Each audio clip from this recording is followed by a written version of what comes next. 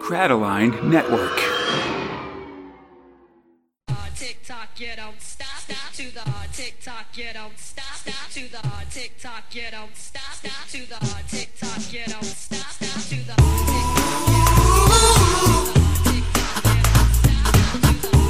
Borak Dog, whoa! My name is Conrad, alongside my friend Fox. It's the 243rd episode of Space Spinner 2000, a podcast of two Americans trying to make sense of the UK's own galaxy's greatest comic, 2000 AD, 1 month of progs at a time.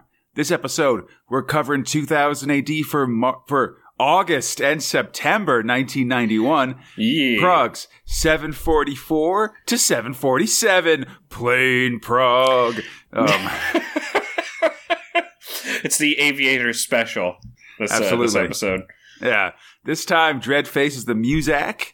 We're on a grand adventure with Revere.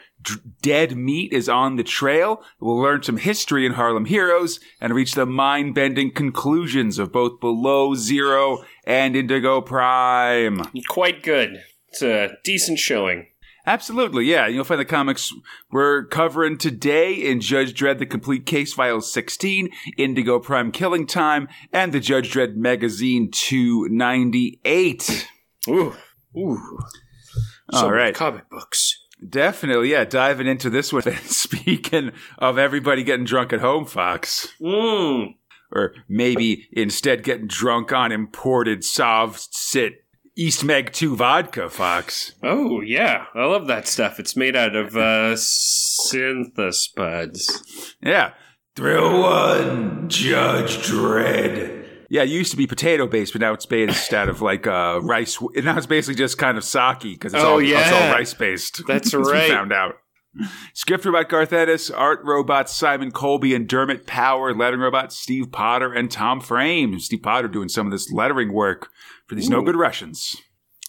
So last episode, a delegation from Sovsit 2, East Meg 2, one of the, they have a couple different names, honestly, came to, and I should say that we're seeing the after effects of this meeting and glasnost between Mega City 1 and East Meg 2. It's kind of a don't blow us up thing going on here.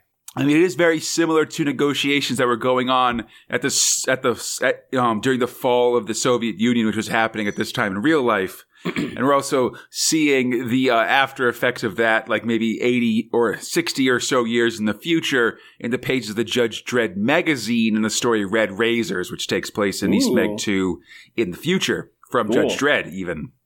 That's very Americanized. Okay. They worship the they worship the corpse of Elvis, Fox, just so you know. But and then that corpse gets stolen. It's complicated. But so a delegation from East Meg 2 came to Mega City 1, gifted the city with a clockwork pineapple, which was then stolen by an international jewel thief. But then he fell to his death, so it was in turn taken by some no good punks. They're having fun with it. They're living looking at it, listening to music. Yeah. Dredd's on recovery duty, of course, and a ransom note has just come in. And, because these no-good punks know nothing about OPSEC, basically, Dredd's able to track the note back to a pickup, and he's on his way to investigate. Yeah. I feel like just turn it in, and it'll get you brownie points, Like, why are you trying to steal this thing and ransom it? I mean, because just crime comes naturally, these mega citizens, Fox. Crime and lawlessness. That's why you need the judges, as we'll talk about maybe in 2 episodes' time. Okay. When the election finally comes. Oh, right. But so the crooks seem pretty confident. One of them's got a cousin in the Easy Street Striders, so they feel like they've got all their bases covered and stuff. I don't know if that's... Yeah, no, they're very overconfident. As one of the punks manages to get the pineapple open and it plays some music. All right. Yeah. Back at the Hall of Justice, Magruder's making excuses for Dredd not being at the negotiating table, while stretching out negotiations to give Dredd time to recover the pineapple, including, maybe, Hershey, you could give one of these Russian guys a handy or something just to kind of give us some extra time. Yeah, Magruder definitely puts it on thick there, and then draws a little heart with an arrow through it. I do like that they keep passing notes, and if I remember correctly, even the East Meg 2 guys do it a little later. It's everyone passing notes to each other in this. Well, that's what you do during. Yeah, diplomatic meetings and stuff like that. You got to pass notes. You got to do secret thingamajigs. It works out, you know. I guess something feels weird. Yeah. So, meanwhile, Dredd's investigating around Easy Street where the message was left. Quickly spots the Striders following him, and then kind of runs around, gets the drop on him, cracks some heads until they give the info. Basically, you guys could not handle this situation. I don't know why they thought they could, but I guess, whatever. I mean, presumably, I guess it's better than being in a gang. Just get your ass beat. I guess for a lot of people, you don't really have to deal with the judges all that much, because there's just not that many judges. So maybe you just don't, you assume that Judge Dredd being an awesome enforcer of the law and investigator and stuff like that, you just assume that's propaganda. And so. Other than saving the world multiple times, but yeah, okay. Yeah, but they would say that he'd save the world multiple times, right? You're right. That's just the government propaganda machine. Yeah. So whatever, but also I feel like this feels pretty truthful to me, just because I don't know. I've seen so many movies of just regular folks thinking they've done the perfect crime, or TV shows too, that's every episode of Columbo almost, where the rich person thinks they've killed somebody and done the perfect crime because they've covered one or two bases and set up an alibi or something. And then he just comes in while they're eating their expensive fancy dinner, sits down, kind of eats it while he explains how they totally didn't get away. Well, more likely he shows up where they're doing one of their hobbies and then sort of asks questions about it and stuff like that, I'm like, oh, yeah, tennis. My cousin's been talking about getting into tennis. But, I always thought, my wife said to me that if you can't get into tennis because you can't wear the whites, and then I try to wear the whites, and they get dirty because I smoke these cigars. And, one more thing about that killing, it's interesting. They got in there when you could only lock the door from the outside or something like that, that kind of thing. God, I fucking love Columbo, Fox. It's a very good television show. Yeah. So, we got all that stuff. At a reception for the Sov judges, Marky, the youngest Sov judge, continues to hit on Hershey as she just glares at everybody for talking of both hitting on her and then talking about him hitting on her, basically. Well, I mean, it's sad, man. I feel bad for this judge boy. Well, I feel sad for Hershey, buddy. Come on. Oh, yeah, for sure. She's a member of the Council of Five. She's part of the government of this country. And everyone's pretty much just objectifying her in front of her and not... what can you do at that point? She, as Dredd will say, she can't punch somebody. She can't all she can do is sort of respond icily and say no, and then the harassment continues. Exactly. She's it's just there's nothing else she can do, and it's a bad situation. These guys are basically just ogling her and shit. It's no good. Anyway. Meanwhile, Dredd and a few other judges are moving stealthily to recover the pineapple. It's surprising they don't notice it because it seems like there's 400 judges with H-wagons and shit, it's as soon as you said stealth, I'm kind of. Except for the 3 tanks that they have coming in. Definitely, yeah. Well, I guess, again, just notices that Dredd is accompanied by Judge Perrier, who was last seen during the Apocalypse War. She showed up with the stub guns during that conflict. Yeah, hey. I remember the stub guns. And I think she's also the one that rigged the special bullet that Dredd used to shoot himself in the chest to fake his own death. Oh, really? I think. Oh, that's cool. I believe she'll show up a little bit more in the course of things. Ennis seems to be bringing back some of these classic judges, actually, both in this story and in the next story. Fucking cool, man. Anyway, Yeah, the judge, with judgy precision, the lawmen move in. They take out the Striders and the smaller gang member real quickly with maximum force. Just everybody blows up and dies. setting everybody on fire. It's pretty solid. I should also mention, throughout this story, actually, the walls have had a bunch of graffiti written on them. I saw the Nine Inch Nails reference. Yeah, there's a couple 9 Inch Nails ones, Skinny Puppy, Ministry, a lot of sort of current in 1991 bands, basically. The final gang member, who's a lady, and has after even the judges have recovered the pineapple, she takes a random, a drunk on the street hostage. Oh, poor guy. He's got a big old robot hand, by the way.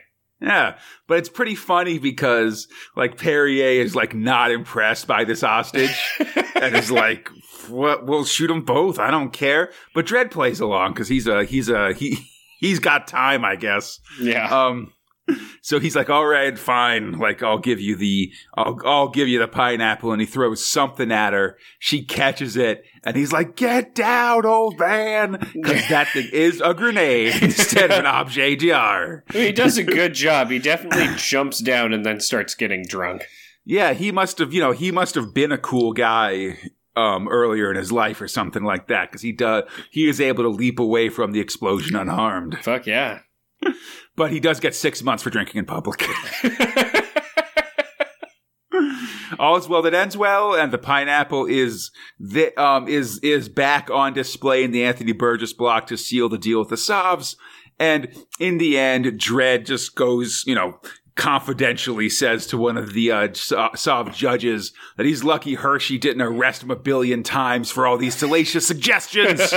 She's married to the law, baby. Maybe next time you should be more like you should do what you should have done with your Clockwork Pineapple and can it. Oh, look at that. Get it? Because of canned fruit. Absolutely. So Man, I gotta call out these puns. I got in trouble because I didn't mention a pun in an early magazine episode, so I'm trying to make up for it. So I'm gonna tell you, buddy, I am somewhat suspicious of this here pineapple. It sure feels like that could be a nuclear device at some point. Yeah, definitely. I don't remember if the pineapple ever comes back, but it is something to keep an eye on for sure. I definitely wouldn't keep that in Justice Central. No, they don't. They've got it in the Anthony Burgess block where they keep all of their suspicious artifacts, I guess. That's smart. Yeah, so next story, Dermot Power's on art now, and the story is called The Muzak Killer. Oh, yeah. Like this kid. Yeah. In a swank penthouse, an Australian named Jazz flashes a giant rock of sugar to some babes. Oh, God. The door is kicked in, and a figure in a trench coat shoots Jazz with a machine gun, walks away, listening to The End of the World as We Know It by R.E.M. on his Walkman. Hell yeah. Looking cool and styling in his orange button-down. Yeah, listen, this is a very, early 90s look here, Fox, with this the black trench coat, his headman. Yeah. Later, Dredd and Judge Decker, who we last saw being Dredd's best rookie ever way back in the Mayor Dave days of 1984. Oh, goddamn. Oh, Mayor Dave, rest in peace. Definitely. Yeah, they're investigating the scene. They've got the killer's description, and then Dredd arrests all these ladies for sugar use. Well, and he wouldn't have, except the blonde one is just like, of course we were going to take it. Who wouldn't? Yeah, they were like, he showed us the sugar, but none of us did it because we're good girls who have never done any sugar in our life. And he's like, yeah, but were you planning to do the sugar? And he's like, a giant rock of pure tongue candy? Absolutely. Oh, my God. I'm like, now you're arrested, all right? Yeah, get out of here. Prick-ass prick. She busted her friends, man. Totally. Yeah, that's why you don't say nothing, Fox. That's what I say. Yeah, never tell them anything. Yeah. It can and will be used against you. Absolutely, yeah. I mean, it's harder in Mega City 1, but just in general, So the killer, meanwhile, has laid low for a while and now heads home, pushing through the herd of the Mega City. Blech. Finally coming home to his apartment, which is full of 20th century band posters, records, and a turntable. He's Marty Zapak, and not like all of them, all right? Yeah, he's a hipster. He's drinking his coffee He's listening to his music. I mean, he's one of those hipsters that's like into Baroque music, Fox. Yeah. Because he's into shit that's from like 140 years ago. Oh, that's right. Like, oh my God. I can't stress that enough, you know? He's got a theory that everything went bad in the 21st century, so he's living an extremely 20th century life. Hard to disagree, I guess. Yeah. But yeah, again, like it's like 20, it's like what, 22, it's like 2113 in Mega City 1 right now. And he's listening to a lot of stuff from the 1990s at least, so 120 years in the future. So it'd be like someone who's into a lot of like the year 1900 stuff as we're recording this, you know, like that kind of, like, everything went wrong. We stopped wearing straw bodas, see? Yeah, man. Oh my God. Listen, I'm all about bandstand music and that newfangled ragtime. It's like, honestly, it's stuff so long ago that I don't think I even have a frame of reference for it, because I feel like we're both making a lot of 1920s references. Well, that's fair. And like this is like pre-World War, like like fucking Spanish-American War era shit or something like that. You know? I don't even know. But anyway, he heard one album that told him to kill the Muzak. The Muzak helps the herd. Oh. And it seems that, like, as he watches TV and we see the usual celebrities sort of expressing sadness for Jazz Ramsey's death, it seems he was a pop star after being an Australian soap star. So much Australian soap stuff in the edges of 2000 AD these days. And they're going to have a big charity concert in his memory, which is a perfect chance for Marty to kill the Muzak all at once. I mean, you know, is the Muzak the man who killed the world? Whoa! Oh, that was poor. That was really bad form. I nailed That's it. fine. Dredd and Decker burst into Marty's apartment, but find it to be empty of... They fucking landed him quick. Yeah, well, yeah, they sort of ran... You know, I'm sure he's just in the freak database next to, like, Max Normal or something like that. They ran through looking for people who... have antique weapons, because they noted that it was with a regular ass gun as opposed to a future gun. Yeah. He was in there. Never Definitely registered your weapon, I guess. Yeah. Well, I mean, you know, or don't do crimes with it. That's what I'm trying to say. Just don't do crimes. Feel free to not murder anybody, you know. Yeah. But they don't find anybody in his apartment. He's left and taken his record player with him. Dredd theorizes he's trying to bring back the classics, while Decker asks what a Pogue is, which is pretty funny. Yeah. So that band, the Pogues, you know. Mm. And I think that's actually Garth Ennis' favorite band, so it's sort of, you know, whatever thing. At Hit Bros headquarters, where the bros themselves wear shirts with their names on them, and they smoke cigars and plan the concert. And we got a lot of these jokes that we're seeing a lot these days, just about various current bands. Bros is now Kaz, which is kind of funny. Which makes more sense if you pronounce it the way I always want to do it. It's Bros. But anyway, there's New Juves on the Sector, etc. Yeah. The brothers plan a whole campaign benefiting from Jazz's death, as you do. And then later at a giant concert at Simon Bates Stadium, who's a BBC radio disc jockey. The media interviews a bunch of the acts, and they say they aren't afraid as Marty gets his gear ready because he's going to kill these dudes. Yeah. Backstage at the show, Dredd browbeats a celeb into performing because the judges are actually pretty worried that if this concert doesn't go on, there'll be a riot by there are a lot of people there. Concert goers, because it's a pretty massive event, and they just kind of want to keep order, basically. Mm-hmm. It seems like the place is sealed tight, so Marty shouldn't be able to get in, but he gets in. Yeah, Dredd is sort of has a hunch that they should still be vigilant, and indeed, it seems that it's been like a couple weeks between the murder and this event, and Marty's just been sort of living in the stadium, like with his record, listening to his record player, getting more and more crazy. for the last couple of weeks, and now he's got a banging mixtape on his Pedman, which is a Walkman in the future, and he's gonna get out there and start killing everybody. He's listening to The Clash, the Jesus and Mary chain, as he's killing people, and there's reports of gunfire coming to Dread. I'm not gonna sort of list all the celebrity cameo, parodies that he's killing, but he's killing a lot of them, all right? Yeah, a lot of them are dying. Or dead.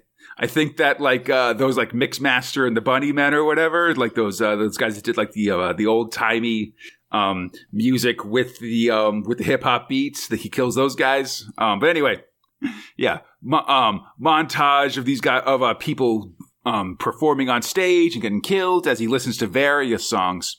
He sets up a couple sticks of dynamites right as Light My Fire by The Doors comes on. Okay. His mixtape, very on the nose, and Dredd is zeroing in on him. Next time on Judge Dredd, stop the music! Isn't Muzak a form of music that's like... Yeah. It's like a specific brand name, I think, of like sort of... Like elevator music. Yeah, elevator music, sort of stuff that's like, maybe it's regular music, but they've sort of taken out like... the lyrics and like sort of soften things up a lot. Yeah, it's meant to be like kind of shopping calming music in a way. Exactly. Yeah, elevators, shopping malls, things like that. Can I tell you, Fox, Please. something I found recently on the internet that is my new favorite thing, just in terms of being very, very bewildering in terms of music. Naturally. It's sax covers of songs. Oh, that sounds great. I love the saxophone. Which is basically you take like a song and you remove the vocals and you replace it with a saxophone that plays a tune roughly the same as the vocals. Wow. Okay. It's real, like, it's just when you're familiar with a song and you expect the words to start and instead it's just kind of a smooth saxophone. You gotta shoot me some of this because that sounds fantastic. The first time I listened to it, I couldn't stop laughing. Like my brother played a bunch of different tracks, and I just laughed every time because it was so absurd. Cool, man. Yeah, and speaking of things that are strange and absurd and disturbing, Fox. Oh yeah. Let's talk Thrill to Revere. Oh, God, this is like so fucking crazy to look at and read. Yeah, script robot John Smith, art robot Simon Harrison, lettering robot Annie Parkhouse. Yeah, been a while since we've seen Simon Harrison of like Strontium Dog and Bradley fame here in 2000 AD. I mean, it's working right here, buddy. Definitely, yeah. This story was written in collaboration between Smith and Harrison. In the book Thrill Power Overload, John Smith says, Simon came up with this great-looking character and backdrop. I wrote a story where he could show off his art to full effect. So it's basically, this is very much sort of like, listen, I'll write some words to do a framework, but really the whole point of this story is just to let you get real crazy with your art. And I really think that they accomplished that. Yeah, man, there's some shots in this that are just like breathtaking. It's a beautiful comic. Definitely, yeah. I will say, sort of to my shame, like a lot of things at this point in 2000 AD, I skimmed this one a bit when during my first Prague read-through. I just sort of looked at the pictures and kind of moved on. So I'm excited to give this one a full chance and sort of read the stories and stuff. So on a burnt-out desert scape, and official announcements suggest wearing UV glasses and anti-sun exposure suits as a figure stands in the sun, observed by like some mercenary folks hidden away behind a dune. Damn.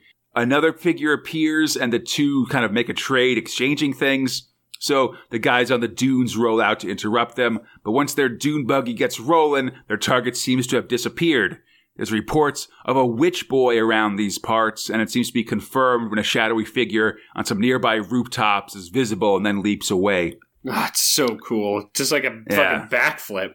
Definitely. The mercs drive into a narrow street, and suddenly a figure surrounded by bats appears and said they shouldn't have come here.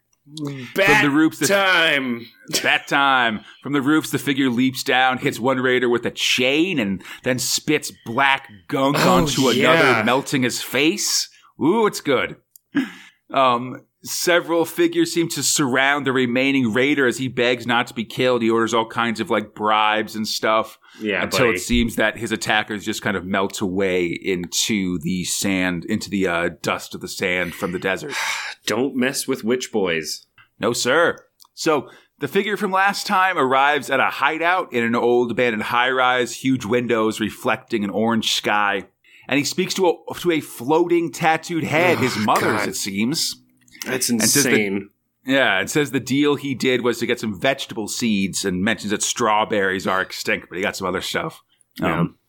He leaves this house, or he leaves the seed with her and goes out. Elsewhere in a dark apartment full of bookshelves and stuff, this character, Revere, we'll find it eventually, sits in lotus position, hovering a foot or two in the air and lets himself go. He's astral projecting or soul walking. Ooh. Gotta love a good astral projection. And his is so oogie. Yeah, as a long-term Doctor Strange fan, I am, of course, super down with astral projection. And yeah, this one, it's really like it's just got a lot going on with it. It's a very complicated, like, spiritual form that kind of leaves his body and stuff. It's cool looking. The Simon Harrison art. Oh, man. He's like observing the world. Like he's not going into some kind of metaphysical reality yet. No, yeah, he's just observing the, like the city of London and stuff like that. He passes the hustle and bustle and creeping darkness of this new London, markets and building sides, a grim open air hospital. He moves to the south, facing massive passing massive like a decimation and like a desertification of a lot of the surrounding countryside. And then there's a bunch of like astrological symbols carved into the earth. Yeah, 40 or 50 miles south, he sees all these astrological signs drawn into the sand. And we see a man talking about a coming age as his pet crow, or to his pet crows as he drinks whiskey and stuff like that. Cool. Seems to get freaked out slightly by Revere's shadow passing by him, but that's about it. Revere flies on when suddenly ghostly hands grab him and pull him through a strange hellscape and into a disturbing world, the crazy place, the bad dream house, gardens of wire and cured meat, thousands of faces staring on the walls. Wall. Yeah. They pull Revere deeper to a hooded woman. She calls him Aquarian and welcomes him to the crooked womb. This is the dawning of the age of Aquarian. Age of Aquarian. He says he's a Gemini, but that's not what this is about. Yeah, she's like, nah, dog, you're not a Gemini. Well, it's more complicated than that, I guess. Yep. She says he is needed here. He is the finger on the world pulse. He should come again tomorrow with his body. Whoa, gotta bring your meat, boy. Gotta bring your meat. Whoa. So Revere's spirit goes flying back to his body, and he's decided to take this crazy woman up on her offer. Just as you do, huh? I mean, listen, if you're already like levitating as you meditate and astral projecting and shit, I think when a mysterious magic woman does stuff to you and then says you should go, I think you go, you know? Yeah, that's fair. It's gonna at the very least be an interesting adventure. Yeah, like you're gonna stop believing in magical shit now, you know? I just want marginal magic superpowers just to run a vacuum at the same time that like things are cooking themselves as, a video game plays itself or something. Like, listen, I can spit corrosive black oil out of my mouth to kill people. But like listen to the orders of what's clearly a prophet of a prophetess, that's a little crazy for me. Thank you very much. It sounds like a lot of work, I guess, right? I mean, it does seem like a lot of work. Yeah, he packs to travel, and on the way out, he's greeted by a woman, Chloe McKiernan, better known, as a Masherad, and she's apparently wanted by all of these different forces around town, like the mercenaries that were watching Revere earlier in the story were doing so to try to be a lead to catch this Masherad person. Man, and she lays it on thick. But I think that their exchange is cute, if that makes sense, because both are sort of stumbling over each other.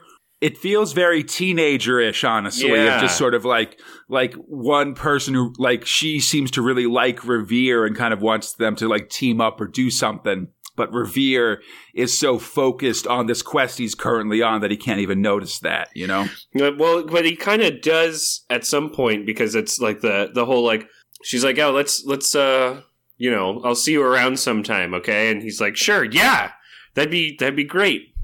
He goes into full fun. It was just cute. They're just really dumb. Yeah, it's a good meet cute. Honestly, it felt actually weirdly realistic in this weird ass story. But yeah, I will say also it's kind of I'm a little thrown sometimes by how much Revere's look changes from scene to scene, I guess, and based on his clothing and stuff like that. Like there are a couple times in this story where I lose track a little bit of who Revere is, I guess, just because he doesn't like, you know, his face and skin color and like other things change. Or like when he change from scene to scene. If they didn't just cover his head, I guess, like in this particular scene, because then they uncover it again later, like in like another page. And it's so much easier when you see the like wild hair that you can be like, you know, like, Harrison is not interested in keeping Revere's silhouette the same for a moment, you know, to let you see an iconic silhouette for this character, which basically. Is pretty cool, you know. I mean, it's fine, yeah. His art is very fluid anyway.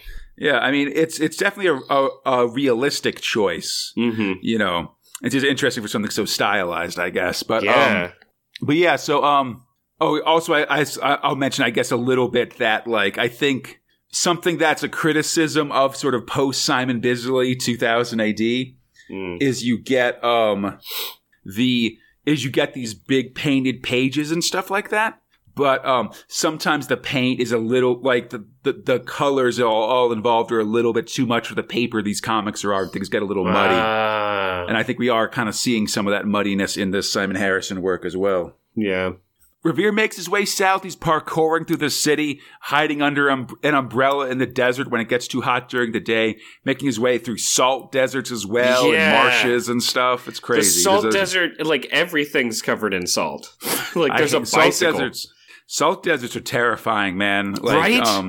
Like that's like I don't know if you've ever read the red pools and the sulfurous lakes and shit. Yeah, like I don't know if you've ever read read or listened to like accounts of the Donner Party, the like American like settlers who ended up being stuck in the mountains and falling to cannibalism and stuff. I was born in Chico, California, which was one of the Donners founded Chico and Butte County specifically. Yeah. Well, they were called the Buttes, but they were a part of the But like leading up to that, they basically they like took a real ill-advised shortcut.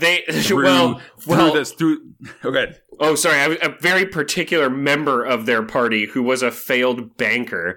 It was this whole thing. They actually, I showed you. They have one on Puppet History about that as well, which I thought was very funny. Yeah. No, I mean, there's a lot of stuff about it, but yeah, they like not to get too far into it, but like basically they decided to take a shortcut over the salt flats in Utah, like around the Great Salt Lake and stuff miles like that. To it or some shit. It was not smart. It's just when you hear about it, it just sounds like the worst place on earth. Like in terms of just like in terms of like life being able to live through it. Yeah. You know? When they lost like cattle during that time. There was a whole bunch of shit that happened. But anyway, I just like you said, I really love just Harrison's art for this desolation that Revere's moving through and stuff. It's really cool. By the second day, he's out of water and wondering why he's doing this. But suddenly, in a dark forest, he hears music in the air. He follows it deeper in. For a moment, he sees that hermit woman looming before him, and then the world just goes out like a candle. God, he's got all this sand in his mouth and in his eyes. Yeah. So finally strange faces appear from the blackness. A woman in blue body paint tends to Revere. We're going to get a moderate amount of nudity in this story, Fox. I mean, this is a nude blue fairy woman tits out. So it's like, all right, well. And she wants a kissel. She wants to give him a kissel on the lips. Yeah. I feel like because this is a pretty like impressionistic story and stuff like that, like they're sort of not worrying about it that much. Yeah, but also it is sort of the move in 2000, we're sort of especially in a post-killing time world, in a post-America world over in the magazine. I was going to say, a little bit more of these nudies going on here. You also got it in Slain, the Horned God, right? Like, absolutely, they did boobs out. Definitely. Yeah. So we're sort of, we can sort of do this for our more fancy stories. Probably not in a Dread, probably not in like some of the lesser stuff. But if you're like the fancy story in the prog, then you can sort of get away with this stuff. Sure. But anyway, he's been out for 3 days as this woman prepares a sand mask for him, and he'll live. And the next day he arrives to finally see the hermit. She's rolling stones on the ground, which seems to tell a story, and wonders who Revere truly is. Leather boy, heretic, fisher king, black magician, and a dozen more rumors about him. Cool. But none matter. What matters is inner truth. Okay. She tells Revere to be like a stone, always remaining untouched by emotion, a free mind embracing chaos but turning its back on the beast within. He must save the world. He must destroy it. God damn. All right. Yeah, she leads him through a portal into something called the Quadrocento, where an equinox pageant is being played out. A bunch of strange images appear, like mythological things, the Aeolian mirror, the bleeding fruit of Yggdrasil, the Harspec scriptures, the shriven harp melted from the armor of Cathar knights. Just sort of general weird stuff. And then they go through the door of needles to the inquisitors of the crooked house. Time to do some slam haikus, bro. Yeah. These creatures called the slaked ushers who only speak in haiku. They aren't very helpful, but are pretty crazy looking. It's time. Man. Yeah, and it's time for the final part of his journey. Revere stands at the top of a strange arch of standing stones as a storm arrives. He feels the storm coming, the static electricity rising up in his body, and is then hit by a lightning bolt and disappears. He done got quickened. What? Okay, yeah, we'll see how it goes. No, that was what to the story, not to you, Fox. I know what you're talking about. I've seen Highlander. But yeah, interesting stuff. Next time on Revere, Thunder Speak. Give it a 10 out of 10. That's a 10 out of 10 prog right there. Fun Real stuff, good. man. It's got enough, like, what the fuck's going on mixed with, I understand what's going on mixed with this art. Oh my God, this art, bud. Definitely. 10 out of 10. Yeah, definitely fun stuff. I'm excited for this story for sure. I think this is one of these ones that is, is sort of one of these ones where they're really trying to stretch some minds and kind of get real crazy with the art for this thing. Yeah. I think that makes it a little divisive, but I think in the end it ends up being a good thing. Yeah, absolutely. And I guess speaking of divisive thrills, let's continue on to Thrill 3, Dead Meat. I mean, by the end of this, I like this so far. Yeah, it's fine. It's so stupid. Yeah, I think I feel like you and me, Fox. Yeah. You especially, but me as well. We're both on this. Have kind of a horseshoe theory of of thrill quality. Yeah. Where like in the end, like of a really like in terms of enjoyment, a really good thrill and a really bad thrill are sort of closer than you might think. Yeah, absolutely. Oh God, I can't wait. I'm going to let you talk, but I can't. I think you know what I mean when I say I can't wait. Yeah, because I think we can both agree that like while this is not the greatest thrill in terms of like most metrics, it is fun and ridiculous. Oh, it's so It goes to a place that I thought is just so funny. Like there are 3 acts to this prog this month. Yeah, so let's get it here. Okay, so script robot Michael Cook, art robot Simon Jacob, lettering robot Alita Fell, Inspector Ram, and by the way, I just want to say everyone's real lucky that I can't do goat noises because I would be doing it every time for Inspector Ram's name. Oh man, he's got these. Two A's, and he says whenever there's an A, or sorry, 50% of the time when there's an A in his word bubbles, there's 2 A's, and he's clearly bleeding those so letters great. And stuff. It's crammed! Exactly. So he I imagine that he's a Scottish goat. Just going to Seems put fair. that out there. Yeah. He interrogates one of those party guests from last episode. They've got an idea where the meat sellers are, but Ram and partner Vera Brett can't go to investigate together because she's got to go to the Smythefield guy's yacht. That's the rich guy make sure from he's last not just episode. murdering animals. I mean, seems reason. In retrospect, this seems like a reasonable thing to do. Soon, Ram is bursting through a locked warehouse door on like the piers as Brett arrives at the Seargar of this horse to find Smithfield, that rich guy, pointing a rifle at her, and then he passes a shooting pigeon, but it turns out to be a fake out of like a mechanical model pigeon. But he comments about just like, oh, you know, we really worked hard to make that blood splatter really look the part. And I'm just like, Jesus Christ. Yeah. I guess Vera's here. You know, you have clay discs that you can shoot, you know? Listen, I don't think you realize Smithfield's commitment to being just an evil Captain Planet villain. Oh, I mean, I definitely listen. Buddy. I know. By the end of this, everyone should know how great it is. Like it's gotta have some kind of blood, you know? He commits to the bit so hard. Definitely. I guess so. Vera's here to ensure that this rich person's weekend remains bloodless. I think I might have called her Velma last time, Fox. I'm getting confused with the character in Owl's Baby over in the magazine who is called Velma. Oh. And I believe I called her Vera a few times. These Venna lady names get mixed up in my head, Fox. Yeah, just go with Velveeta. Fair enough. Since this is a cheesy comic book. Ram investigates this warehouse, but it's just a bunch of imported woolens from New Zealand. Oh, and that guy's getting face deep in those woolies. Yeah, and I guess England is vegetarian but not full vegan yet, because I think if this was a vegan kingdom, you'd still arrest these guys because wool is a result of slave labor from sheeps and stuff. You can't eat honey, bro. It comes from bees. That's right. You know, they get honey by just taking honeycombs and putting it in a big grinder that just grinds everything up, including all the bee parts, and just puts that into the jars. Jesus. Not actually, but that is what they'll tell you on Twitter, Fox. What? That's not true. I know it's not, but listen, I've seen people harvest honey. You just pick up the slat and then just like it goos out. No, you turn it into a grinder specifically designed to cause the bees pain, Fox.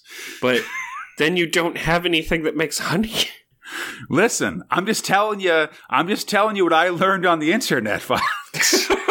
You know, all right? You know what? You make a very qualified statement.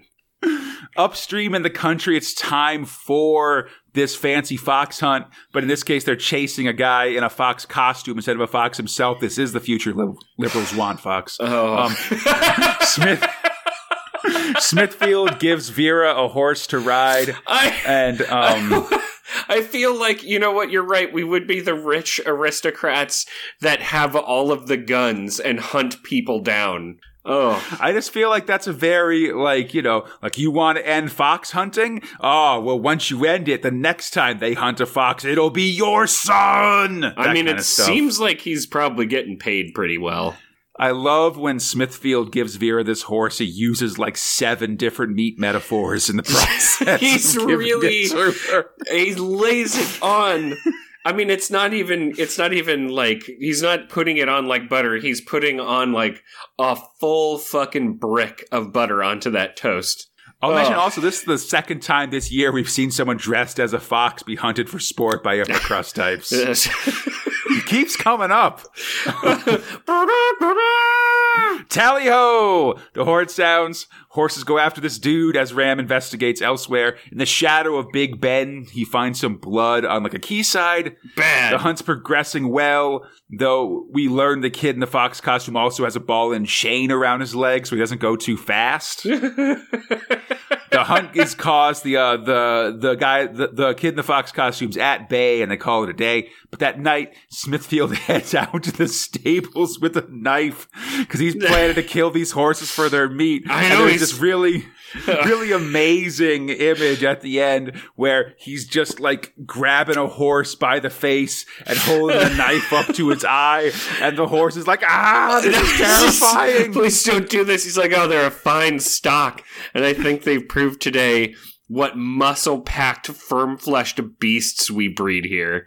It's very much like literally the horse doing one of those scenes from like Aliens where like Ripley is like the alien face is like right next to Ripley's head and she's like freaking out or something. Oh my like god, that. it is this is a visceral horse face. It's really good. I think it's hilarious. I was laughing quite a bit. A rooster, and then a rooster crows in the morning, and Smithfield walks out and just shoots that rooster right in the face as Vera Brett suddenly appears, and so he's got to pick up the rooster corpse and hide it inside his coat, I guess. Yeah, and it's like dripping blood out of his coat the whole time, but she's not looking down, and then as he's walking, it's just leaving a trail of blood behind him. Yeah. Vera wants to see the horses, but Smithfield distracts her, I guess, and instead they go to see some upper class types fishing in a pond. Yeah, fishing for boots. Yeah, there's no fish there, so the fops celebrate when the former Lady Boyer catches a welly. Woo! Yay! If you get two, you get some boots. Yeah, there's also a bit of discussion about personal breeding and that peerages have been abolished in the New England and stuff. Meanwhile, these fops get their boots and prepare to go craft certain junk items for their islands and stuff. More trash bags for the trash heap. Meanwhile, back in London, Inspector Ram finds some no-good teens cutting class. God, he's really doing the whole Judge Dredd thing over here. Definitely, and gives them a exposition-filled history lesson. The giant pig thing in a vat? Pretty terrifying, yeah. Yeah, that's real gross. Post-global warming, the sea level has risen, the River Thames becoming a lake and flooding London, of course, and because of that, farmland has become especially precious, and it seems like other countries have gained because deserts have actually become farmland in some cases. Okay. Anyhow, food's still important. He's like, oh, you like your food, boy? Yeah, listen, people need food to live. It's not a choice, you know? But so meat's been outlawed and we do see people trying, he says the standard vegetarian thing of that it takes 16 kilograms of grain to make 1 kilogram of beef. Sure. And we do kind of, but this is over some scientists with a giant test tube of one of a cow that's just been designed to be made genetically engineered to make beef products. It's got no face and weak bones and stuff like that. Sure. And it's not clear if this is before or after meat was outlawed to me. Yeah. Don't know. It's like those it's like that rumor that Kentucky Fried Chicken changed its name to KFC because they can no longer call the creatures they use to make their food chickens anymore. Yeah, that's not true. Yeah, no, it's to remove the fried part because of people being health conscious. Anyway. Mm-hmm. But that doesn't matter. All right, meat's outlawed, and thus there's a black market for meat, and that's what Ram's job is to stop. Good times, history's real cool. Wow, we learn stuff like that when we go to school all the time. Yo, you're going nowhere because you were skipping stones on the Lake Thames, frightening the fish, and that means you go to jail for being scaring people, for threatening. Yeah. And then the second act begins. It's definitely so wonderful. Conrad, it's so wonderful what starts. Yeah, Vera is heading home on this boat, radios that she's found nothing, when she suddenly hears a strange throbbing, shaking the entire ship. She follows it, and in the bottom of this pleasure yacht finds a massive butcher operation going on, walls covered in blood. Horse carcasses being cut to pieces everywhere. But before she can do anything, the bad guys get the drop on her. Aw, dang.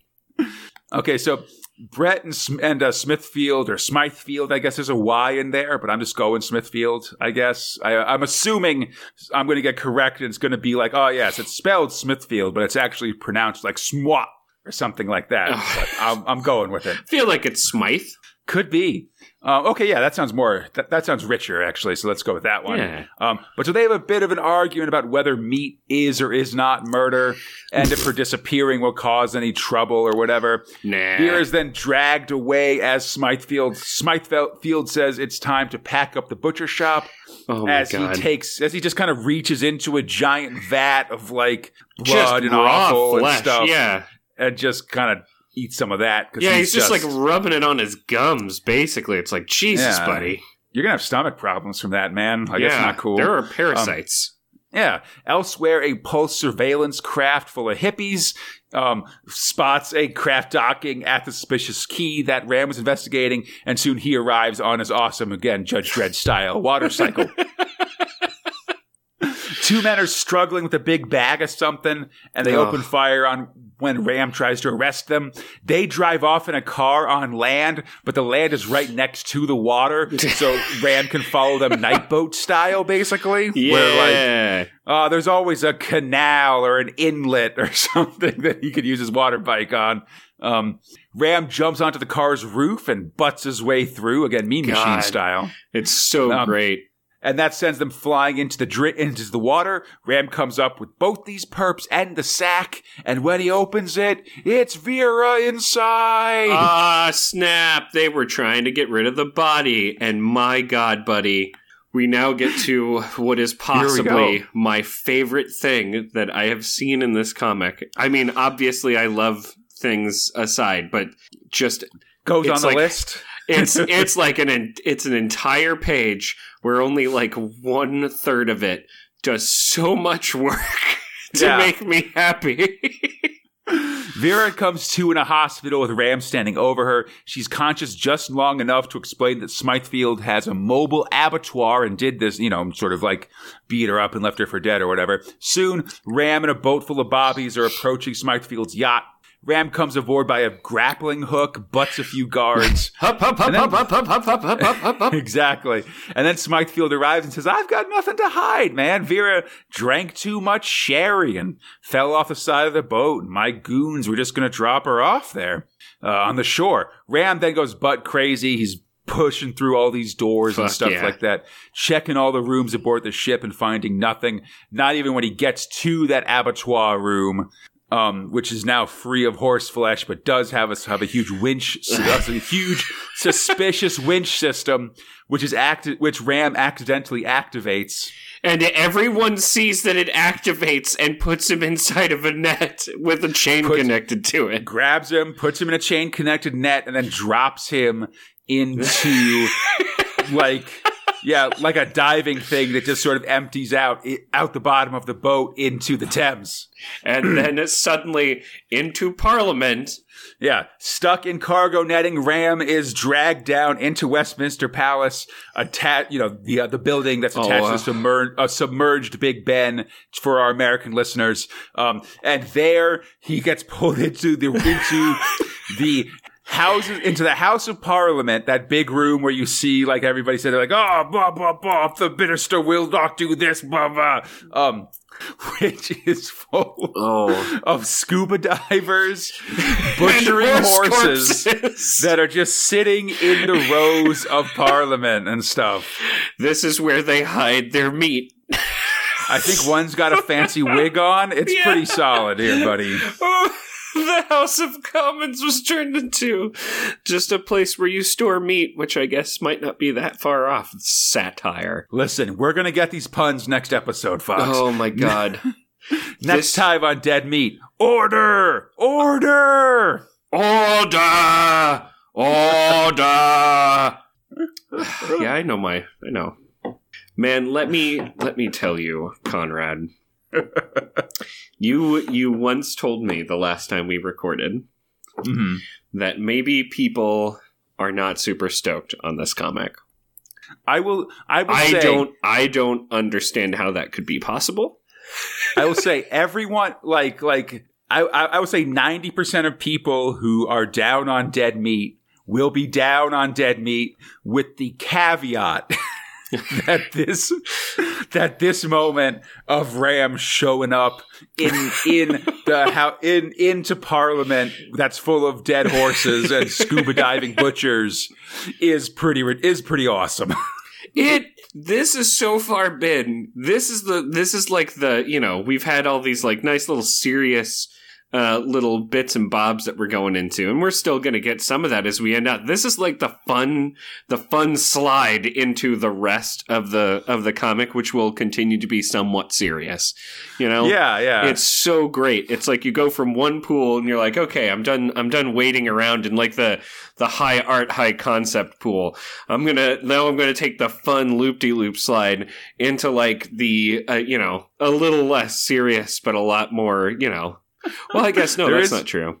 There is definitely some whiplash going from Revere to Dead Meat to Thrill 4 Indigo Prime. Yeah. I feel, you know, maybe this is just it's the boat ride in Willy Wonka, and this is the part where you see the chicken get its head cut off. Oh yeah, listen, we are in this period in the Prague where they are I feel like they are trying to push limits or like just kind of do some crazier stuff, you know. I mean, I think that's part of being grown up. You know? They kind of nail it. Like this early days are sort of being like, yeah, we're trying to be a more grown up comics. We're trying to have more, you know, more graphic violence, but also more like psychedelic or like weird surrealist stuff, you know. Yeah. And we'll see what ends up winning in the end, I guess. So Indigo Prime, script robot John Smith, art robot Chris Weston, lettering robot Tom Frame. So last time, Indigo Prime agents Winwood and Cord confronted this timeless entity known as the Iscariot, and Cord was captured by it, his arms held in scissor-like appendages. Winwood tries to throw some energy blasts at it, but it's no good, man. This thing's real powerful. Instead, the Iscariot snips, and Cord's arms are removed above the elbow. The Iscariot explains that while it was indeed mostly trapped, it used that time to grow physically lean and spread its mind, slipping the bars of its prison to inspire the minds of all of history's greatest monsters, including Thatcher, who's in there as well as, like, you know, Hitler and Charles Manson and whatever else. It plans to fix reality, remake it in its own image. And we get this, like, picture of, like, a skull with American flag sunglasses on and stuff like that, you know, telling. Culver, having suffered past trauma, was a willing instrument to the Iscariot's machinations, opening the way to the Iscariot, Sucker Bedoth, Chief of the Eunuchs, Emperor of Ice Cream, the Shape of Things to Come, which is one of Nemesis' aliases as well. It then shoots a beam at Winwood, taking out his eyes, blinding him, and the two of them are to fight. But what chance does Winwood have? A good one, it seems. Winwood senses a bird and takes control of it and sends it a second into the past, so there's two of them. Does the same with those two birds to make 4, and then 8, and then 16, and soon the birds become a blizzard of wings, a seething blitzkrieg, a screaming, seething blitzkrieg of wings. This massive surge destroys the Iscariot from the inside out.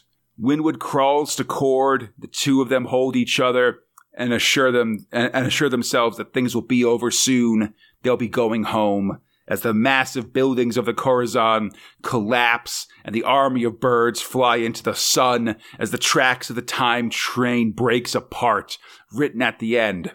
I love my work and want to start again. You will soon hear of me and my funny little games. The next job I do, I shall clip a lady's ears off and send them to the police officers just for jolly-witting you.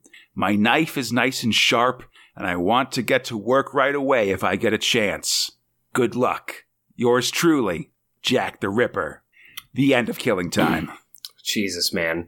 And also, I believe that was the first Ripper letter? I believe, yeah, it's one of the early, or yeah, one of the ones that came in. I believe it's a direct quote from it.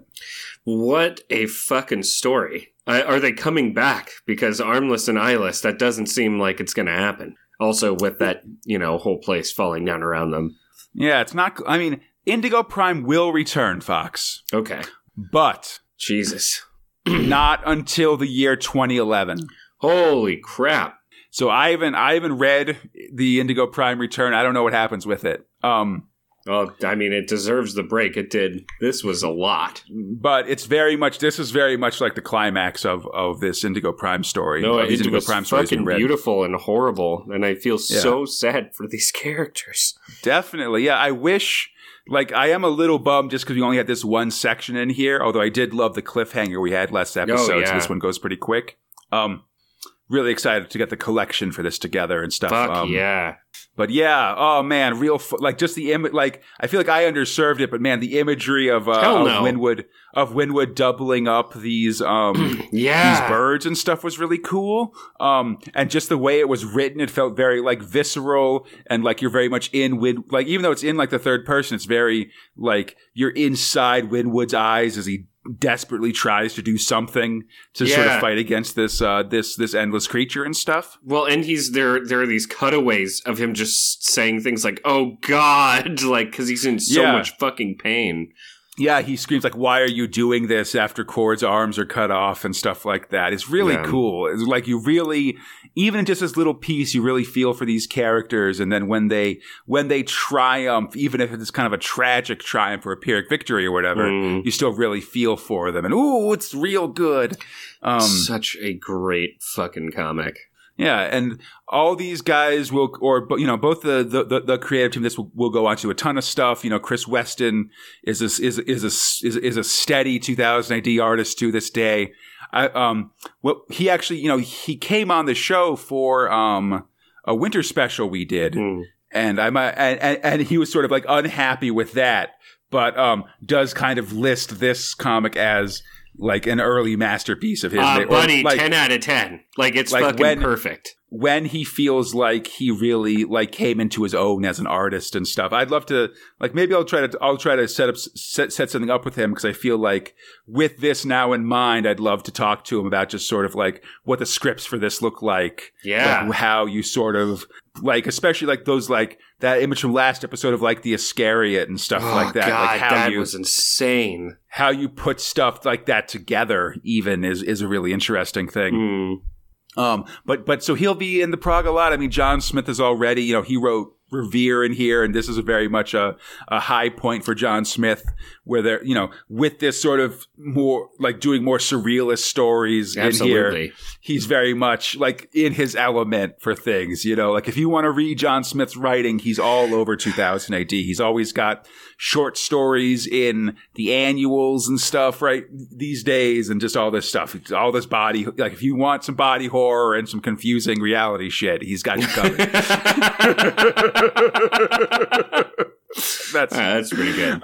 I say that as complimentarily as possible. I mean, I can't think of a higher compliment, sir. Like I'm describing the content as best I can, but I feel like based on what I've read, he'd basically agree with that. Like, I don't know. It's beautiful. All right.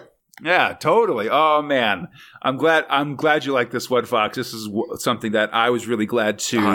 It was a killer look app. Back over. It's really been like, I think I've told you before that in my head in 2000 AD, I kind of imagine there being a lot of these like sort of milestone stories, like where we sort of get to them and like, all right, like now we've covered that. That's awesome. And Killing Time's definitely one of those ones. Fuck yeah, man. I can see why. Jesus Christ. I wasn't expecting any of this. Yeah, I think so well executed. I think if folks listening are interested, the next big milestone is definitely going to be, I think, the next Dread epic in 92.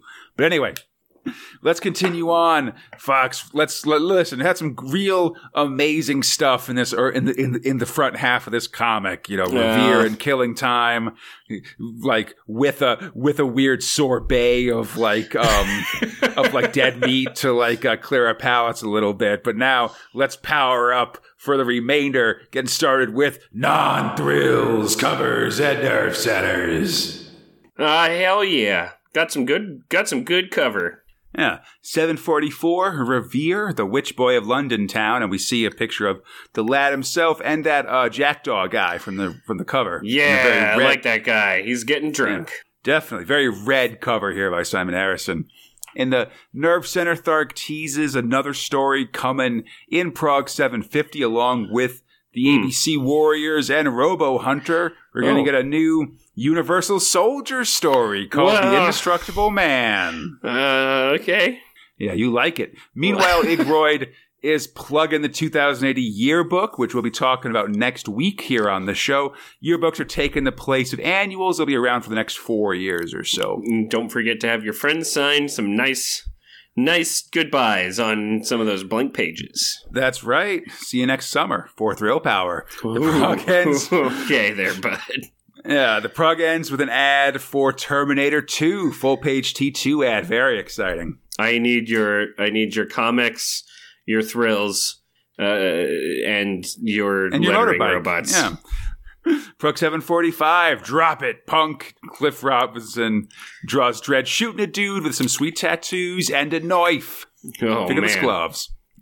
And the Nerve Very Center, Tharg teases that what the fifth story will be that starts in Prague 750. It will have a Z in the title, apparently. Okay.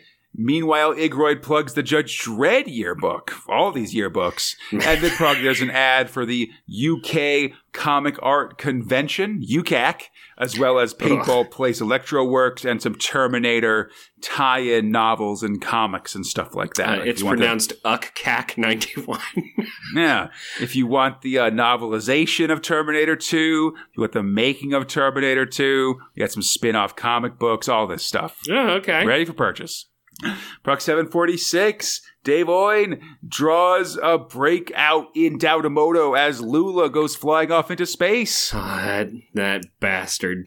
In the Nerve Center, Tharg contradicts himself. This new story won't have a D in it, but will be the return of mutant bounty hunters in the story Strontium Dogs. Yeah. This feels like a last-minute decision to not spell dogs with a Z, Fox. That's what I'm trying to say. I'm really glad that they didn't do that. That feels like a very 90s move for things. Agreed. Igroyd's also stoked about Prague 750 and the cool stuff it will bring. There's going to be some like trading cards that come with it as well. They aren't really calling that out fully. And there's also a plug for the new Dredd magazine that's come out. Nice. Mid-Prague, there's an uncredited version of Bits, the video game column. This one's about the Game Gear, Sega's handheld. Yeah. The article mentions its limited battery life and TV tuner attachment, so you can watch I forgot about the TV tuner on there as well. And it's got a brief update about both the Game Boy and the Lynx. Oh, man, these handhelds. The input page has pictures of Mean Machine Tharg and Judge Al Roy based on a mascot for the band All that looks a lot like Bart Simpson, but there's a lot of sort of protest that it's definitely not based on Bart Simpson. Okay. Letters correct Igroyd about the seasons, give us some facts about the Beetlejuice system, defend Below Zero from ripoff accusations, and they even bring in John Brosnan to sort of give how his writing technique for how he wrote Below Zero. And, whatever. Like, virtual worlds are a recurring thing in science fiction. Hell yeah. Though he also takes a moment to do a plug for his new book about sci-fi movies called Primal Screen. Ooh. And we end the prog with Brosnan's review of Terminator 2. I feel like he's reversed course in saying that he liked the first Terminator movie now. And for the famously sour Brosnan, this is an incredibly positive review. You can't say anything bad about Judgment Day. Seriously, yeah, he's got good stuff to say about the special effects, the writing, and even the acting. Oh, hell yeah, man. Yeah, no, like, I pity the fool that, like, sort of holds Terminator 2 as a bad movie or something like that. It's like saying, like, RoboCop is a bad movie. Who are you? Yeah, like, like, what, like, we just disagree on a lot of things, Yeah. I don't know if we could be friends. Prague 7, I mean, it's fine. Live your life. Have your taste, but also, like, I just don't think we'd get along. That's all. No, I definitely don't think I would get along with that person either.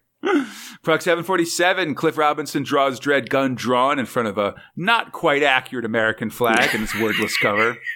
You can see from the star setup, there's a lot of states in that flag. In the Nerve Center, Thar continues to plug Prog 750, which, while general plugging duties have been handed to a new droid called Chip this week, who will be taking over a fair amount of writing stuff. I'm not sure if Chip being here means that there's a new sub-editor or that they just don't want to waste, like now they're doing a lot of stuff in these Nerve Centers, so they don't need to waste the space with the Igroid booting up sequence that I've been skipping over for the last few months. It could be either of those, honestly.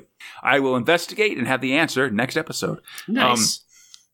But yeah, Chip's here. He's got some previews of upcoming thrills, which we'll get to probably, I guess in 2 episodes' time, soon enough. Okay. The input page is a picture of Judge Babar and letters that take Garth Ennis to task for his slander of Chief Judge Silver and even Judge Kraken during the events of Necropolis. Mm-hmm. And Tharg takes actually quite a bit of space refuting these objections.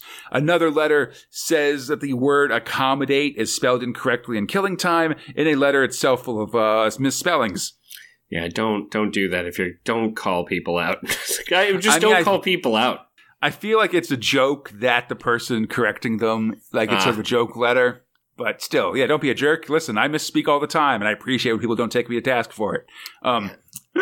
The prog ends with an entry from Tharg's Future Shop, allowing you to buy 2080 prog binders, a Judge Dredd mug, the 3 recent poster progs on their own, and a 2080 metal pin or badge. I want that pin. I mean, if you want a pin like that, you should go to our friends of the show, planetreplicas.com, Ooh. which sell a bunch of 2000 AD related swag, especially pins and things like that, as well as if you want a Judge Dredd badge with your name on it, that's where you should go. God damn, cool. But speaking of custom merch, Fox. Okay. Speaking of just sort of slide in mechanical devices into people's pockets and no one noticing, Fox. Oh, God. Speaking of, just betrayal of friendships. Yeah, and, a lot of things. Actually, let's talk Thrill 5, Dao Demoto. Man, the 180 that happens during the course of these 4 episodes is real weird. Seriously, yeah, we're steaming towards a conclusion in this one, so we're definitely trying to have a lot of plot happen in this limited page space. Script robot Myra Hancock, art robot Dave Owen, lettering robot Annie Parkhouse. So Lulu or Lula, I should say. I feel like I've been calling her Lulu a lot, but I believe it's Lula. Is helping Dao get ready to meet Sopalco, slipping in an alarm device into her pocket just in case. Dao's very nervous about the meeting and promises to tell Lula everything about it. But when she leaves, we learn that device that Lula slipped in her pocket is actually a bug. Yeah, never bug your friends. Yeah. Dao meets Sopalco over a fancy dinner, and she says she knows his plan. The baby's already there, and it's sending mental messages because it's an alien to make Dao want to get it implanted in her. She also lets slip out loud that it's an alien baby, and Lula hears this along with the location of the kid, and that's all she needs to hear. She heads off, leaving the radio behind for some kind of scheme. Such a dingus. But that's when Sopalco drops the bombshell. There are no aliens. It's his genetic material. The baby's all human. Whoa! Oh, okay, buddy. What? Yeah, so exactly that. It's you first you lied and also paid her to put your genetic material inside of her? This, feels extremely ethically dubious, Fox. Yeah, it doesn't sound like a good thing, but it does. They get real chummy after this, which is I don't know how I feel about that. Yeah, I guess the aliens were all fake, and Sopalco just wanted to have a baby with Dao. Yeah, but we saw aliens earlier in this story. Fox, yeah, it exactly. looks like amoeba. But I guess he says it was all a big hoax, and he just wanted to trick her into appeal to her ego so that he could knock her up. Yeah, that doesn't seem cool. God, it's just real rapey. Know. Yeah. Anyway, they see a ship leaving the station. It must be Lula going to steal that alien babby. Oh. How is Man. Babby formed, Fox? I mean, certainly by tricking a superstar dancer to ingest your genetic material. Under false pretenses, saying Yeah. that it's some sort of important, like, world-saving thing or something. That is how But- Babby formed. So Sapalco feels Dow up briefly and Yeah. finds the bug Lula gave her. Just like They got- right to the crotch first, by the way. Yeah. They got to stop her from hurting the baby. So they're quickly, packing up and heading back to Earth. A cook at the bar gives her some food for the road, which I guess might come back into play, so I'm mentioning it. The two Okay. are flying out in Sapalco's ship, and Dow feels silly that aliens would want to impregnate her or something. I don't know. Yeah. Next time, from cradle to grave. Man, there have only been like 2 people who have been nice to this woman. And one of them drugged an entire crew with tranquilizers. The other Yeah. gave her a sandwich for her trip. It's I don't know. I'm feeling weird about this end, Fox. I This don't is- like it very much. It's really making me feel weird, especially because I was so bought in. Beautiful And art. yeah, but just the fact that Dow and this Sapalco guy suddenly developed a relationship or something. I guess it's one of those romantic comedies, like Big Gestures Make You Fall in Love kind of thing or something like Mira that. Hancock at me. Is there some subterfuge going on here? Because I feel like there's some potential key information I may have missed. This definitely feels like this is a rape. So I mean, yeah, just. But from Yeah. friendship and also from the literal sense. It's it's definitely I don't know a lot about the ethics of surrogacy and stuff like that. Like if someone agrees to get pregnant under false circunstances, but you're also paying them or something. I imagine that's It's not pretty good. not all right. So Yeah, it's not. I agree. It's definitely not good. I just whatever. yeah, just sounded what are the ethics involved? Yeah. It is an interesting conundrum that we're reading through. I just don't know what to label it. Yeah, It's space rape, future rape. I don't know. Maybe. Anyway, Fox, let's move on to other future crimes with Thrill 6 Below Zero. Oh man, it's time to take a jerkwad to task here, buddy. Yeah. Script robot John Brosnan, art robot Kev Hopgood, lettering robot Glib. Yeah. So Tanner is about to si- fuck up your multi-billion-dollar corporation and give it the finger while it explodes behind it. Fuck yeah. That's right. Our cyborg buddy. He's removing Paradise Now clients from their tubes and preparing to take out the owner of the company for trying to trap him in VR hell for eternity. Yeah, fuck that guy. Yeah, kill teams have been sent to take him out, but back at Evil headquarters, Helena Gray, daughter of the CEO, is starting to wonder if backing Dolly over Tanner was the smartest idea. I mean, especially because he doesn't kill anybody on the way here. He does shoot some robots. And he does sort of do some tricks that cause these guys to kill each other, but that's about it. Well, it's sleeping darts. Oh, okay. Yeah, okay, fair. In the catacombs, the kill teams takes out one of their own guys and almost one of the clients. And we learned that Tanner is in the air ducts, just freaking die hard in his way. Oh, God.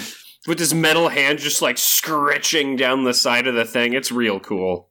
Yeah, very appropriate for this 2 days after Christmas recording here, Oh, Fox. fuck yeah. He bursts out the ducts and heads to the armory, and then a grenade drops in front of the robots guarding Paradise's now central Gabriel computer. Kaboom! Is the Matrix just Die Hard, but inside of a virtual reality? Nah. I don't think there's a lot of air duct stuff in the Matrix, as I recall. There is no air duct stuff in the Matrix. So it's really for Conrad. Mm-hmm. You gotta have some air duct stuff. If there's That's fair. Like for me, I would literally describe Die Harding as crawling through the air ducts of a building. Well, come to the coast, get together, have a few laughs. Exactly. Listen, quoted so many times. The core of the supercomputer Gabriel is exposed to Tanner and can talk. it tries to be like tough and be like, oh, don't do this or don't destroy me or there'll be trouble. But Tanner realized that he's just kind of lying and it clearly has no defenses. Yeah, so Tanner finger bangs it and blows it up. This company's done. Everyone's starting to wake up inside their own personal glass cases of emotion. Tanner thinks back to the gene wars of hearing that the city he lived in with his wife has been destroyed, and then fights his way through the security teams to the base's headquarters. Dolly, who was Tanner's squad sergeant, will recall, wants to run. And Helena asks why Dolly can't just fight Tanner, zap him with her own. Why can't she finger bang Tanner, huh? Yeah, what's going on here? What's good for the goose is good for the gander. Yeah, come on, finger bang Tanner. Yeah, Dolly says hers is broken, but then Tanner arrives at the headquarters and explains, late in the war, Dolly was court-martialed for cowardice in the face of the enemy, and which is exactly what happened when Lieutenant Gray died. There weren't witnesses for that one, but there were later times when she did the same thing, and there were witnesses, and eventually it all caught up with her. This is why she has to carry an Uzi, and she's been disallowed from ever finger banging again. Very sad. The jig seems to be up. Dolly grabs Helena and takes her hostage, but a heroic unnamed lab tech attacks Dolly and gets shot in the gut for his efforts. She kills a man. She's the only one who does a murder. Yeah, luckily, don't speak too soon because this opens Dolly up to attack. Is vengeance murder? And Tanner finger bangs her right in the heart. Shot through the hole heart, in her chest. And you're too late. You get finger banging a bad name. Oh, that's terrible. But Tanner's it's over. Tanner's done.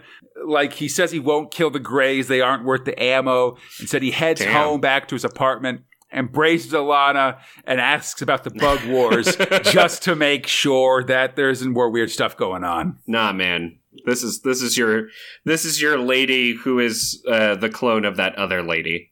Yeah, the end of Below Zero. And sadly for us, this is the last installment of the Zero saga.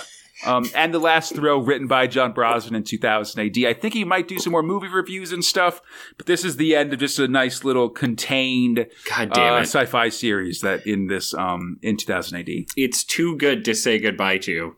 I love this story. Man.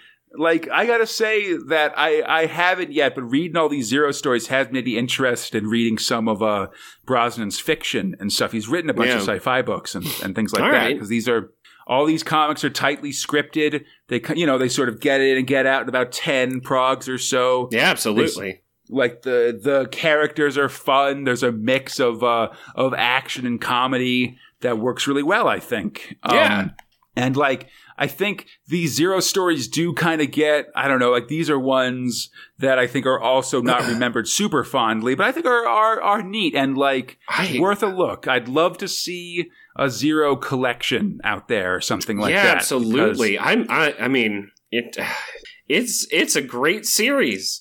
Yeah, I think there's just a lot of really fun stuff, and I just really like this sort of sci-fi story generator. This would be. I'd love to do like an RPG that's set in this Zero City setting and stuff. Fuck yeah, dude! Just because it seems like there's a lot of it's a very it's a cyberpunk story that at least until Below Zero didn't have a ton of just computer stuff, but had a lot of this class imbalance and gangs and very atmospheric settings and things like that. Yeah, absolutely. It's fun. A man got eaten by a sewer monster. There was a giant blimp that was forcing tribes to give up their food. That was run by apartment building had a tiger as a security device. Oh my god, that's right, and he was all fucked up. But they didn't even show the fight. They just cut from the tiger, which is perfect. To him just standing there all messed up, what the fuck just happened? Why did you have a robo tiger? I will say if I had one criticism about this story is that it's not super clean. There's parts in this where Tanner wakes up out of the tube and then is immune to stun weapons and stuff that I wish they had explained a little more. I thought for sure they were gonna have. I thought for sure that in the course of this ending there would be at least one more layer of virtual reality that he was in and stuff. And so it seemed like I could have seen like he like when he left that first time to investigate the kill, when he talked to the husband of that lady that was a computer scientist, if he had also made a deal to like give him some kind of override to let him like overcome the VR programming or something. Yeah. Like that feels like kind of a dangling possible, like both an unexplained section of the story and kind of a dangling plot thread or something. But, otherwise, yeah, I feel like that's a criticism I have, but otherwise this was just a fun little story. Yeah, I don't feel like they breadcrumbed it as well as they could have, but also like this is me picking nits. Yeah. No, I can find some small problems and stuff, but overall, just fun, light, like So good. basically makes sense. Has some fun action. I liked all the realities in this one and stuff. That was pretty fun. Oh yeah. Just some jokes about like fantastic. sci-fi and things. Like just Just sort said of the what- guy who pretended to be James Bond and got a rocket to his body. Yeah. Like, this is never a marquee thrill, I think, but I think it's also just a fun Prague, like end of the Prague story, just to kind of give you some action and some fun to kind of as a nice way to end the Prague for the week. It's a nice little sweet at the end of your meal. Yeah. Anyway, speaking of stories, we're going to be a lot less complimentary of, Fox. Oh, fuck it. Let's talk about our old buddies, Thrill 7, Harlem Heroes. Featuring Slice. Yeah, script robot Michael Fleischer, art robot Jeff Sr., lettering robot Pat Prentice, who's going to be coming on for some more lettering duties. I guess. Nice. Well, Harlem Heroes is back, or mostly just that Jerk Slice is back. Oh, great. On the run from jerks in some kind of arena thing. They're shooting rapid-fire mini trank darts at Okay. him, but Slice is a better idea with just throwing some goddamn taser knives at these dudes. Which, they're tranking at you.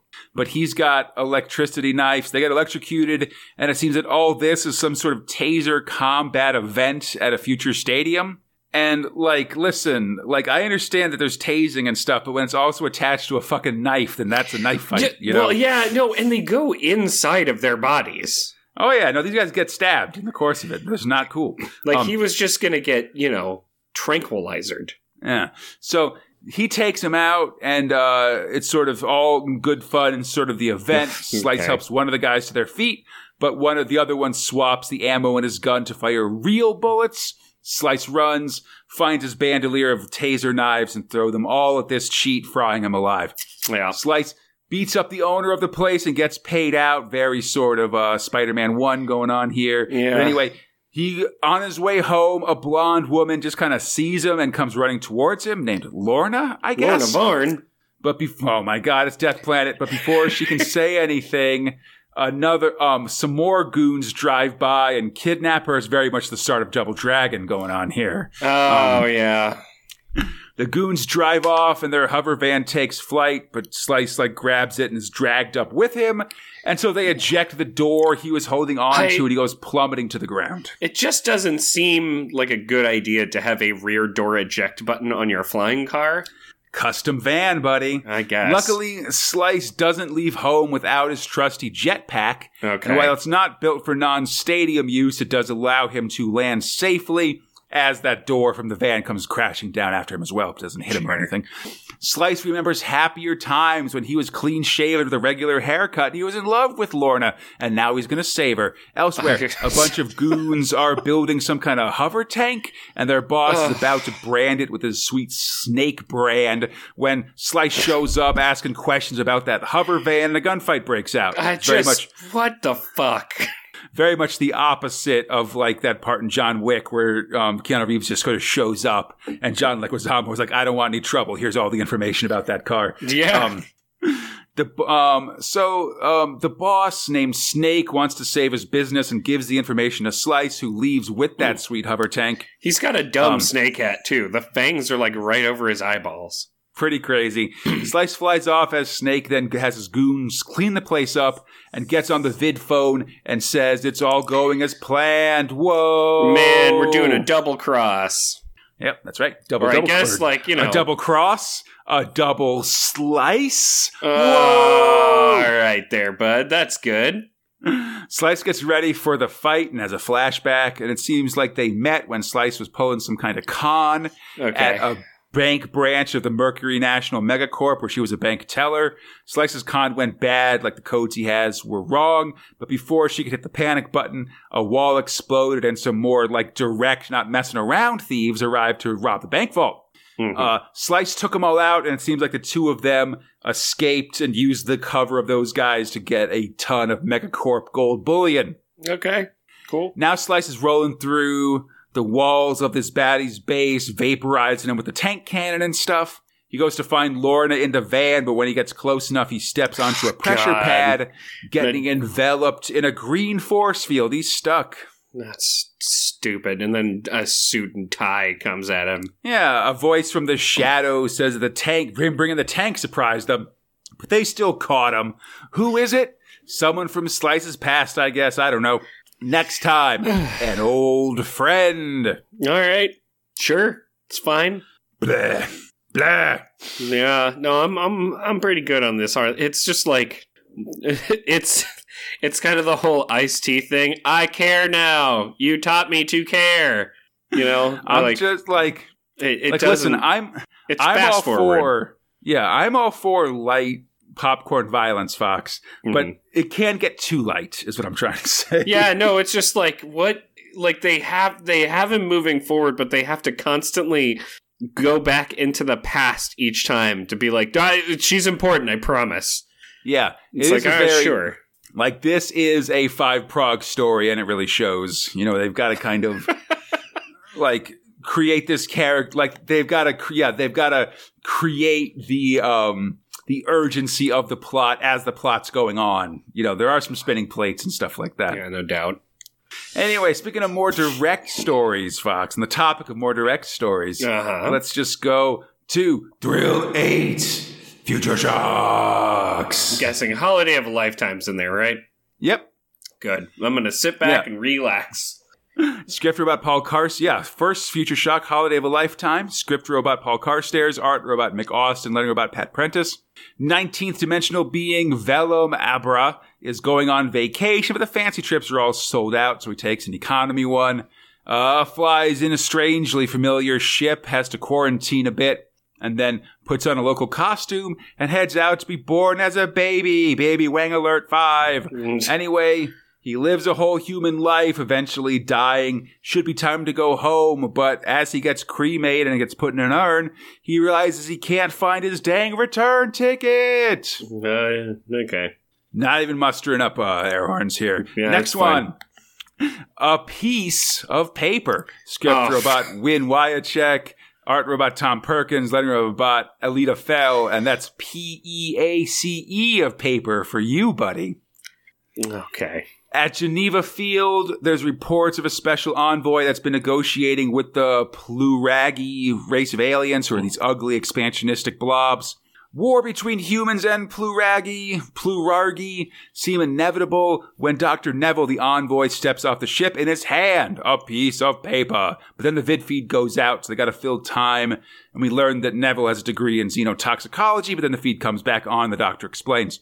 This paper he has was distributed all over the Pluragi race, dropped from ships on their home world and colonized planets, etc., sending one unified message. The plague spores that you have absorbed from proximity to this note will kill you in 30 seconds. There is no cure. Yours sincerely, etc. P.S. Squirm in hell, slimy alien fiends. So genocide is the joke here. Woo! War crimes! Bam, bam, bam. Eat your heart out, Dan Dare. Seriously. Yeah, listen. I mean, they were. It was them or us, I guess.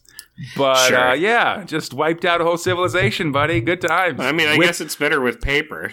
With poison, so live it up, you know. Feel good about yourselves, future humanity, you jerks. Ugh. Anyway, on that note, Fox. Solid end note. I must ask you, what are your top and bottom thrills for this 744 to 747? I'm gonna tell you right now. I'm gonna explain to you some things, and then we're gonna get there. I want to say right. special mention Below Zero, You're Beautiful. Special mention Killing Time. Oh my god, oh my god, oh my god. Final special mention Dead Meat. I haven't laughed that much reading something in a while. It is hilarious. It is stupid. It is so exactly what I thought it was going to be and more. But my god, of course my top's going to Revere. Are you even kidding me? Beautiful.